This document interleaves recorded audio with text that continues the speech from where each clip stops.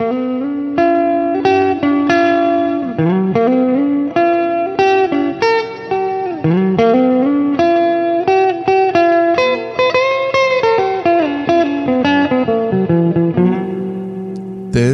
is Unstructured. Today we're with Alex, and I'm going to mutilate it, I'm sure, Riesenkampf, and he is the CEO and founder of Get Vocal. Now, did I kill your name, Alex? No, you didn't kill my name. You didn't kill my name. Good. Did a pretty decent job on that, I'd say. All right, fantastic. Now, Get Vocal is a relatively new social video sharing platform. It's about, a year and a half old or so? Yeah, we've been working on this in different iterations since a while. A little bit, actually 1.5 years is exactly correct. But we came out with the current conception of the platform in September. Wow, okay. So tell me a little about yourself, Alex. I understand you're from the fintech world, and you literally just moved here to create Get Vocal. Yeah, so I've been an entrepreneur in the fintech industry for about close to 5 years before I moved to the States to start Get Vocal. And I was involved in really 2 companies. One is SumUp, which is the European competitor of Square, so card payments for small merchants. And the other one is Prestacap, which is a online lending company for SME companies. What inspired you to drop the day job, so to speak, and suddenly create a platform out of nothing? So Get Vocal is very much my day job, my night job, and everything in between. I guess the question is, why did I completely switch industries? Yes. And the inspiration came, I think, about 5 years ago. And I was reading an article on a online news site, and it was about a rather touchy topic and a topic that I feel very passionate about. So I felt, okay, this is a good article. I want to get some perspective on it. And I went to the commentary section, and in the commentary section, there was just spewing of hostile opinions and all of that. And then I decided, okay, hold on. Let me just go down this rabbit hole and check what I can find online to this specific topic. And after hours and hours, I just realized that even though we're so connected and we're a tap or a click away from anyone in the world, the interactions that we have on topics that we care about are pretty terrible online. And so that really was the problem that I saw needed fixing. And with Get Vocal, we addressed that by saying, anonymous text interactions don't bring out the best in us, and being face-to-face and live is a much better way of connecting and talking about stuff that matters. So you're using the principle of the anonymous YouTube comments being a cesspool, and if I have to actually face you when I'm talking to you, maybe I can couch my terminology a little bit better? Absolutely. We just have these psychological dimensions when we're communicating with folks, and seeing someone and hearing them and understanding what their reactions are just create that social contract that is not there when you have the anonymity of your keyboard and just an avatar that is very easy to shout at. And I think that's definitely helpful. I mean, right now, to clue everybody in, we're looking at each other over video. And we're speaking, of course, with a mic in front of our faces, but we got to do what we got to do. Now, you dropped everything and you built something on streaming video, and that's hard. I mean, video is hard. People seem to be dying on the vine left and right.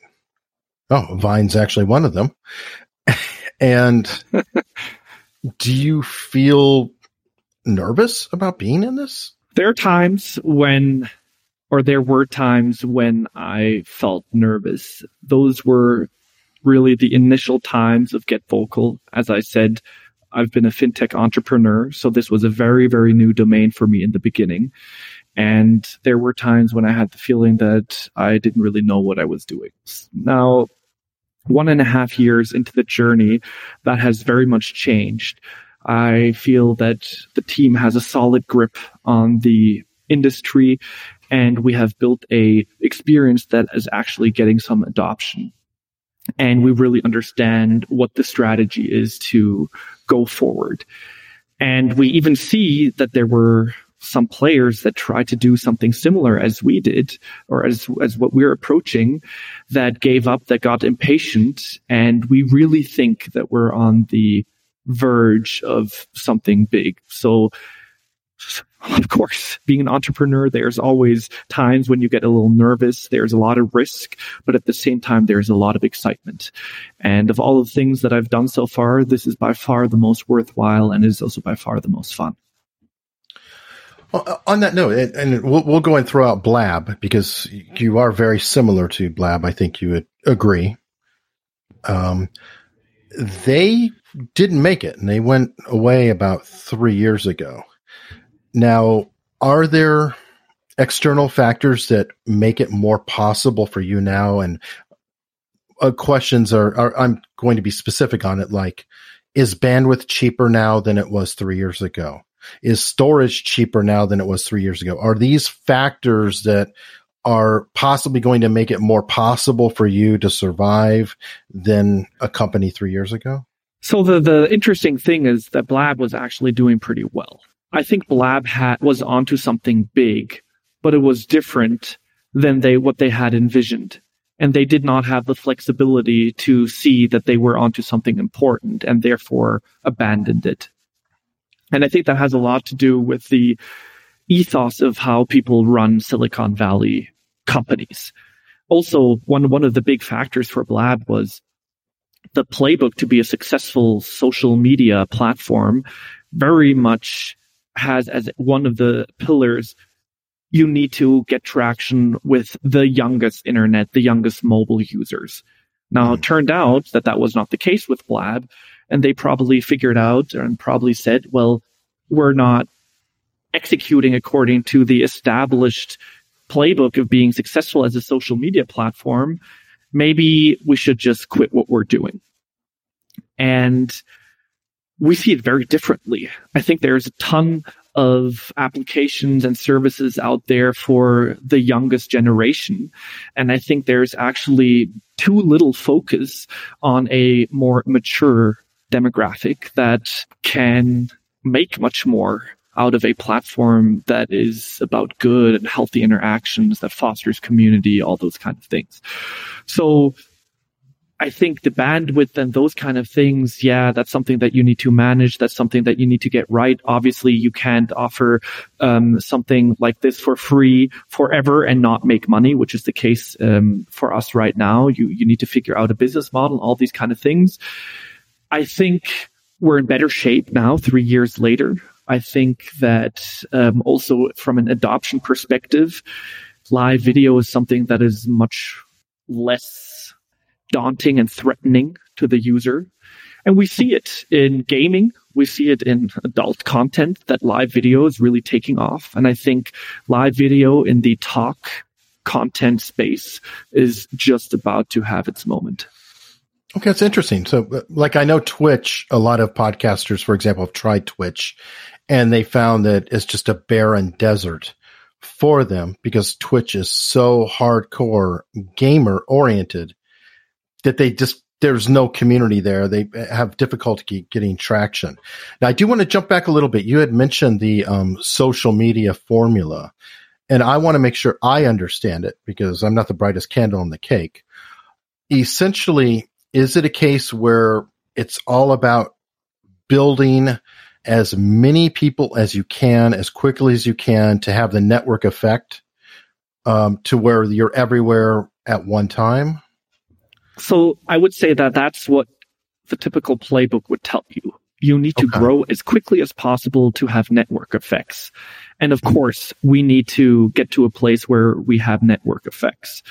But what we've been doing is we've been growing very slowly and very cautiously, working intensively with our initial user group to get the experience and get the product and the platform and the tech and everything right.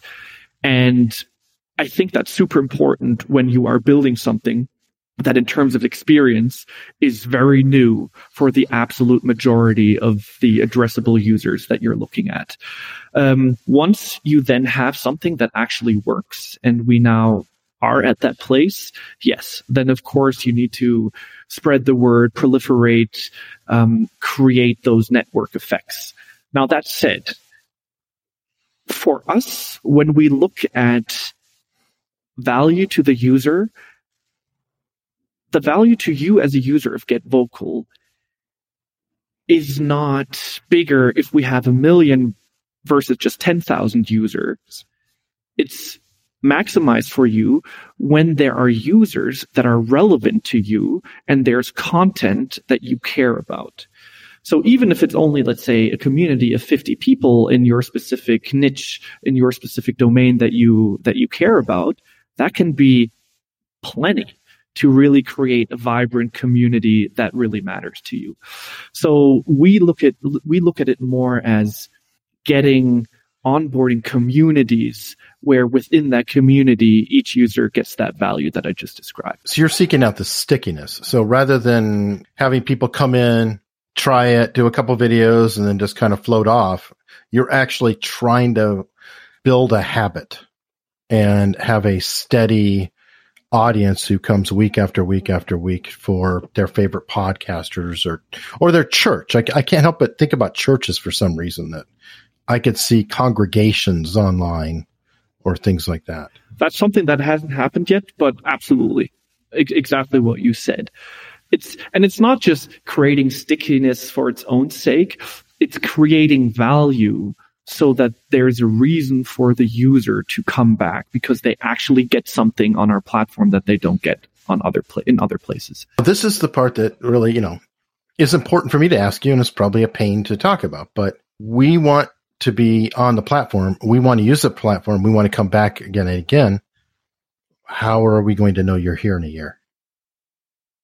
That's a great question, and we get asked that question a lot. We get asked that question a lot from folks that were very invested in Blab and felt cheated on when Blab, in spite of saying something else, just shut down from one day to the next. We're a mix of self and angel funded, so it would be not fair if I promise that we'll be around forever. Mm-hmm. All we can do is be very transparent about how long we're going to be around and what our intention is with what we're doing. And so far, that dialogue with the community has been well received, I think. We explain what we can do and what we're working on, and that we need help from the community to take it to the next level, and that we're not promising anything, but that our intentions are to stick around, and that we do have a plan, for example, to monetize, to eventually get to a more sustainable operating model. Can we talk about that? Because that really is the kind of thing that warms people's hearts, is to see, oh, they have a plan. Here's the plan. Oh, that seems like a viable plan. Or I'm going to throw out a podcast company or host that was extremely controversial, still is, Anchor.fm. Now, Anchor was under all kinds of fire, and I don't think it was necessarily fair, all of it. But the big question was, they're free, completely free. You can put your stuff up there for free. Okay, well, you don't own your stuff. Well, maybe you do own your stuff. And I talked to the CEO, and yes, you own your stuff. But the question kept coming up. It's like a march. How are you going to pay for it? How are you going to pay for it? How are you going to pay for it? So I think there's one big difference between Anchor and us. Anchor had a massive office and a huge team and was burning tons of money, and we're set up rather frugal. Right, you're in Boulder, right? We're in Boulder, but we're a small team, and we're really making sure that we extend the money that we have to last us as long as possible. And we're not spending money in any stupid kind of way. So that's one thing. The second thing is that there's a plan B. The plan B is we'll ask users to pay for premium features, and there are a bunch of users that are asking us to to pay for this service, to feel at ease about the question that you just raised. We would like to be in a position to never charge for the service, but as a plan B, it's an option. Our plan A is to help content creators monetize their content and take a cut from that. And there's a couple different ways of how we can do that. And there's one way of how we're already doing that. Okay. I think Anchor actually was doing that before they got bought out by Spotify. And that my second part of the question was, this is not an acquisition play, is it? For me, it's not. Okay. If it was an acquisition play, I would have stuck to my guns in fintech and done what I know how to do. And, I've done that before. So we really care about what we're doing. We really think that we're onto something, that these face-to-face interactions, a platform that creates a more meaningful community, that these are really important things. So that's what motivates us. What will happen in the future, whether, there might be a situation where we can't say no to an acquisition for whatever reason, that's possible, but that's not why we're doing this. Okay, well, and I just want to ask that because it kind of felt like, and I keep using Anchor as an example, but it felt like that was an acquisition play from the get-go. The network effect, the building, the numbers, the Google Ventures investment, 1, 2, 3, 4, down the line, very heavy Silicon Valley, stuff like that. I mean, the thing is, Eric, you as an entrepreneur can start out and not have an acquisition play in mind, and then you get investors on board, and suddenly you lose control over what the fate of your company is going to be, and then you find yourself in a position where you're forced to sell. So I don't know. I've never talked to the Anchor guys. I don't know the exact story, how things went down. But as soon as you get Silicon Valley VCs on board, there's a different kind of pressure to achieve certain things in a certain period of time. And when you don't, acquisition becomes the plan B exit for all of them. So maybe that happened to Anchor. Maybe it was an acquisition play from the get-go. I don't know. You mean they're not a charity? Honestly, I'm there's extremely smart guys in the VC space, especially in Silicon Valley, but I do have my qualms with their approach of investing, with their patience on how long they can give companies to succeed. Also with their definition of value creation. There's a lot of good there, but there's also shade for sure.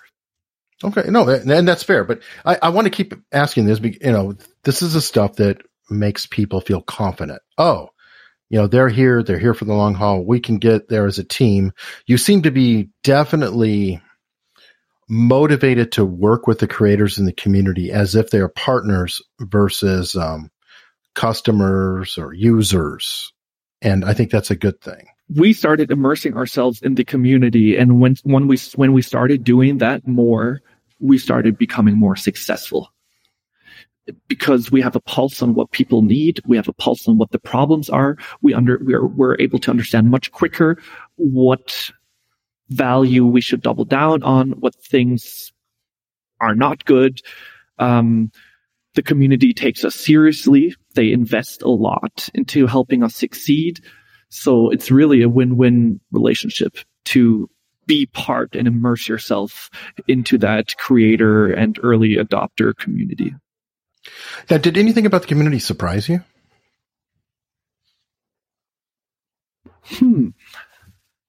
Did anything about the community surprise me?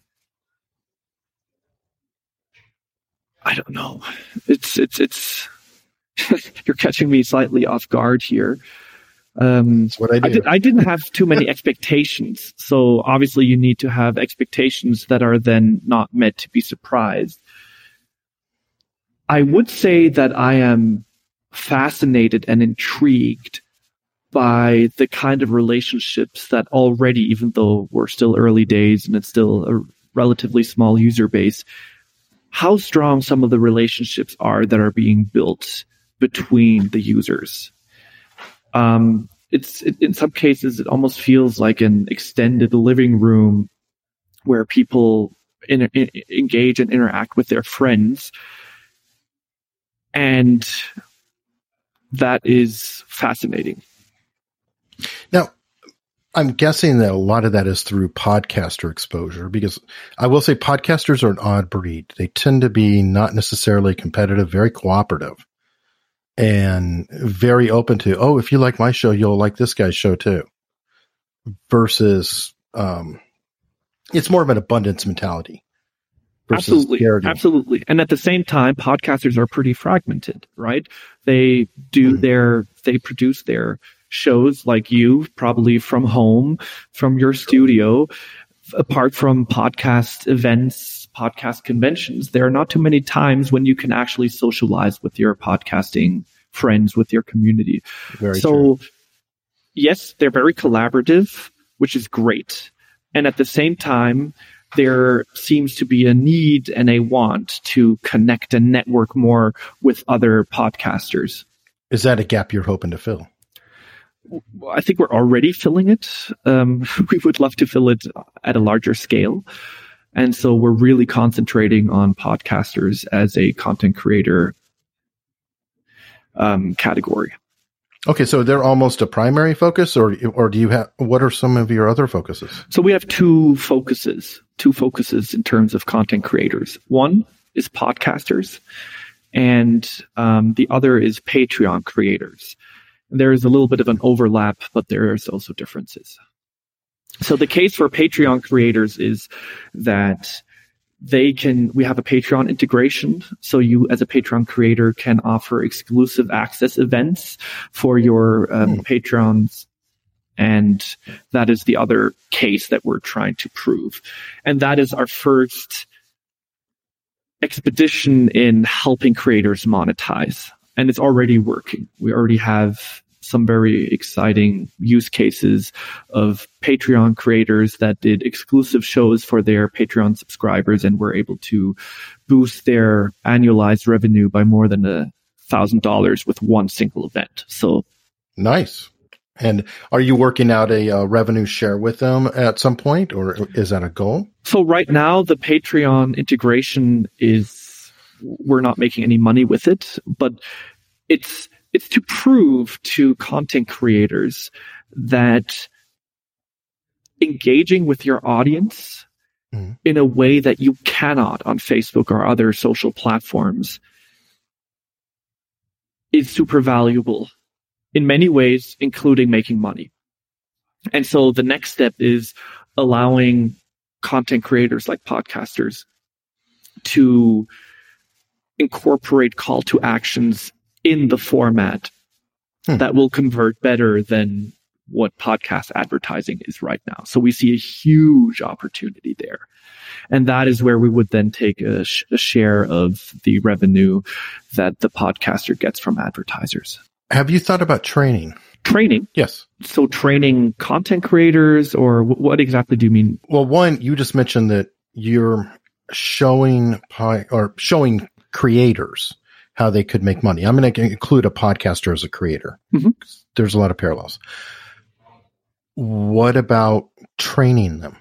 And by the way, that could be a way to monetize as well, is you could offer knowledge on here is how to maximize Get Vocal, or even better, you can train the trainer, and that would help you spread the word yourself. I'm of a Cisco background and Novell background and Microsoft background and all kinds of certifications. And truthfully, I'm always asked to help people. If you offer training to tell me, here is how you instruct your clients on how to use Get Vocal, then now you have how many people out there training people how to do it. Just a thought. It's a great thought, and we're trying to do exactly that. So we have already a couple of shows about podcasting that are hosted by podcasters that are podcast consultants or that help other clients do their podcasts and all that kind of stuff. So inherently part of that content is exactly what you just described. Training other potential podcasters or creators on GetVocal by showing them how they can use the platform to achieve their goals. Okay. Just wanted to see if that was... But that's only one thing. The other thing is, of course, having resources and having, putting stuff out to help podcasters and other creators understand what the platform can do for them, how they should use it, all these kind of things. Yeah, because before we started recording, you started to go into how I was being short-sighted, which I appreciate. When I had mentioned I could see using this platform for recording an episode and working with my community to where they could come on and off and talk to me. And you pointed out that, well, no, there's more than that. Can we go into that a little bit? So I wouldn't say that's short-sighted, but that's just a natural reflex. When creators, specifically podcasters, hear about GetVocal for the first time, they immediately compare us in their mental model to other live streaming tools. Sure. And that's fine. That's okay. Part of what we offer is a live streaming functionality. There's simulcasting, all these things, right? Now, GetVocal is more than that. It is a place where you can foster your community, where the community can engage with each other, where people can become friends. It's a social place. So that is what we have in addition to just being a live streaming tool. So, for example... Now, can I clarify that? I wanted to ask it because something popped in my head. Yeah. Does that mean theoretically, I have a Facebook group, for example, for Unstructured. I don't always post in it, and I have several people in there who are major posters. They actually provide far more content than even I do. Is it theoretically possible that I could have the Unstructured channel and I may or may not be running it at any given point?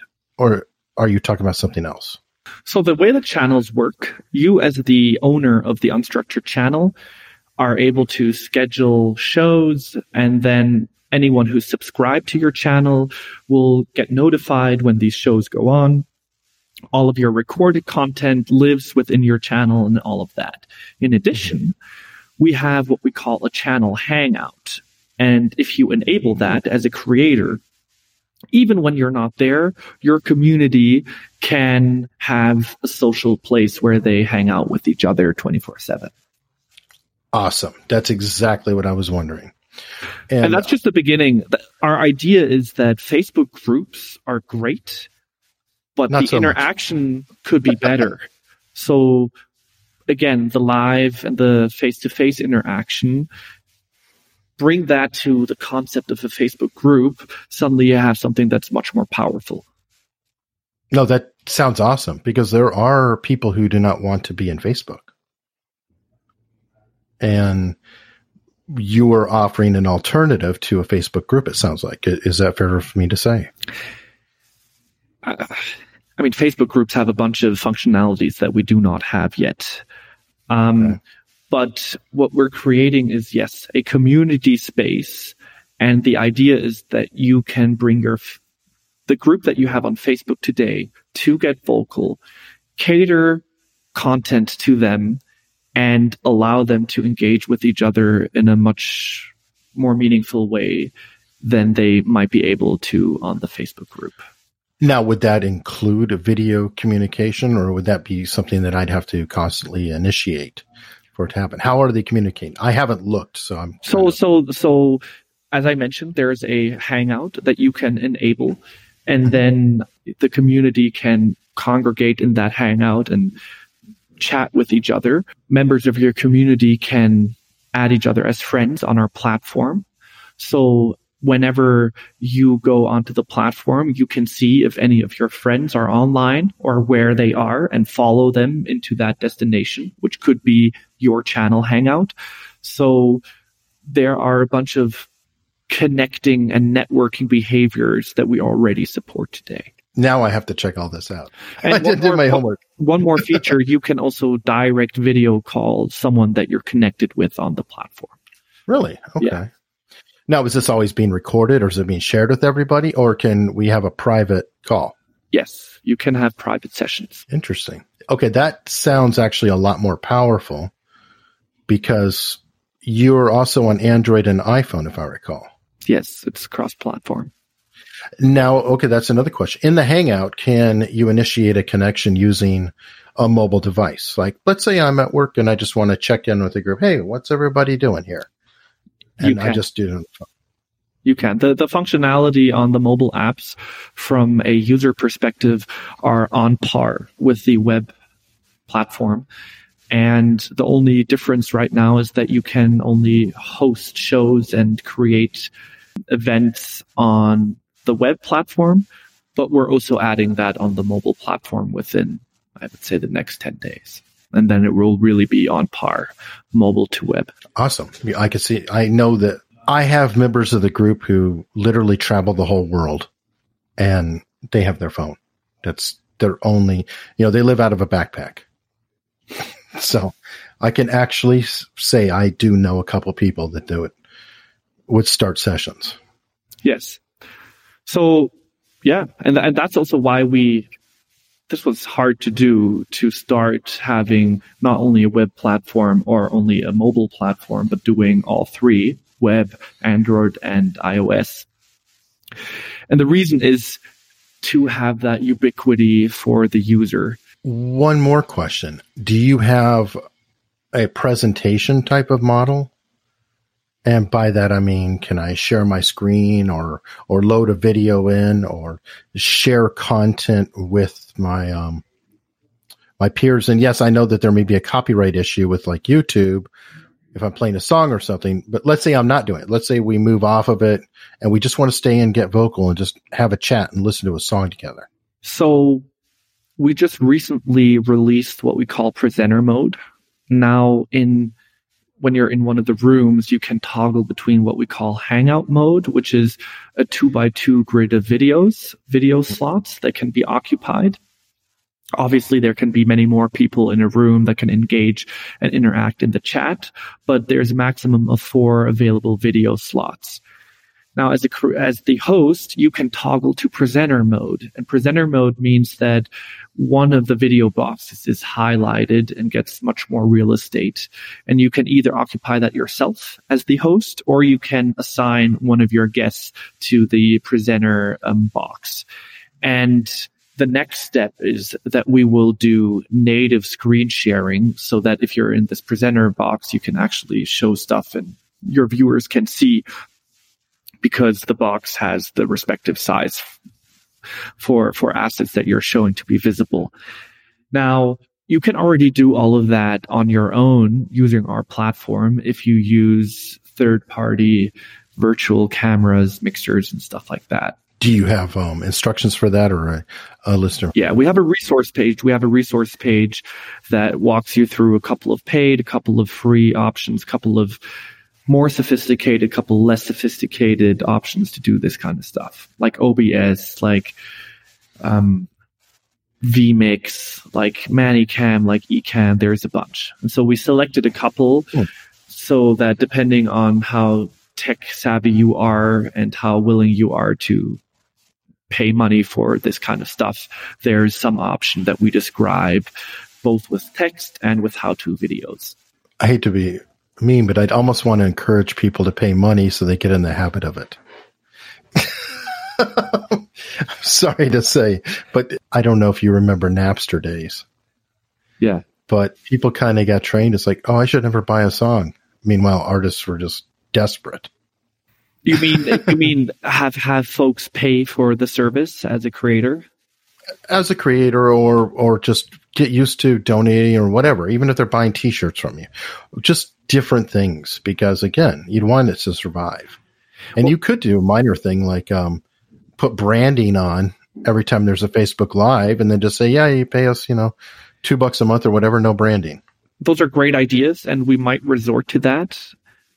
Right now, the creators that we have on the platform are extremely responsive to our inquiries. They are super helpful in giving us feedback. So they're very involved. They're paying us essentially with their time. Right, with their labor. Sure. In a way, you could say that. I mean, obviously, they have an interest in doing that because they're telling us how we can make the platform better for them so that they get more value out of it. Mm-hmm.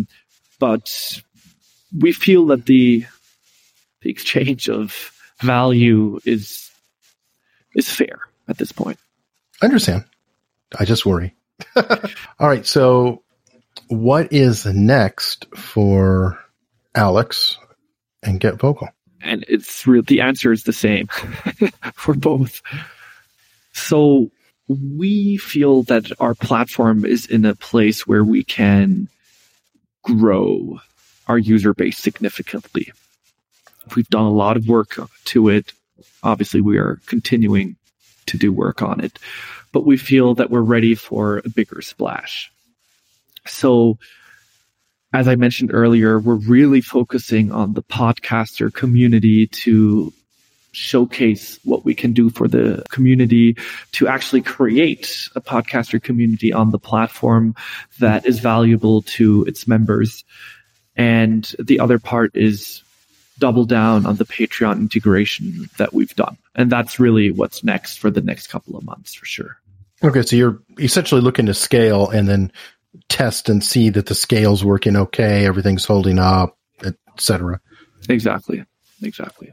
Okay, well, fantastic. Now, how can people get a hold of you if they want to find out more? Just download the apps in the App Store or on Google Play. Visit getvocal.com. That's GETVOKL.com. You can hit us up on any of the social platforms. We have a presence there. We really encourage everyone to come check it out and make their own impression on whether what I've been telling you is actually the experience that they will have. Fantastic. And hey, Alex, thank you so much for coming on. Thank you, Eric, for having me.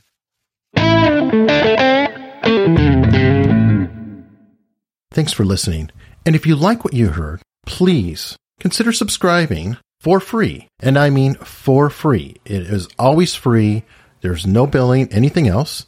You can subscribe in your player of choice, which is probably right in your hands, or you can go to unstructuredpod.com, and there are plenty of links there. Thank you so much. And in the spirit of sharing, here's a couple more shows you may want to check out. Hey, are you a podcaster or wannabe podcaster? The Mid-Atlantic Podcast Conference is the place to be September 6th and 7th in Atlantic City, New Jersey. It's by podcasters for podcasters with a focus on creativity, community building, and turning your podcast into your business. Learn more at midatlanticpodcast.com. I did not grow up with very much money. Money's energy. Money is something that really scares me. You had about 60 grand in debt. Money isn't the answer. Somebody should just give me a lot of money. My dream was to be the WWE wrestler, but you realize that your dreams change over the years. Money is a tool. It's a key to a gate. And at the other side of the gate is the things that you really want to do with your life. It's the things that matter most to you. It's pursuing those values that make you ultimately happy. Listen to Inspired Money at inspiredmoney.fm.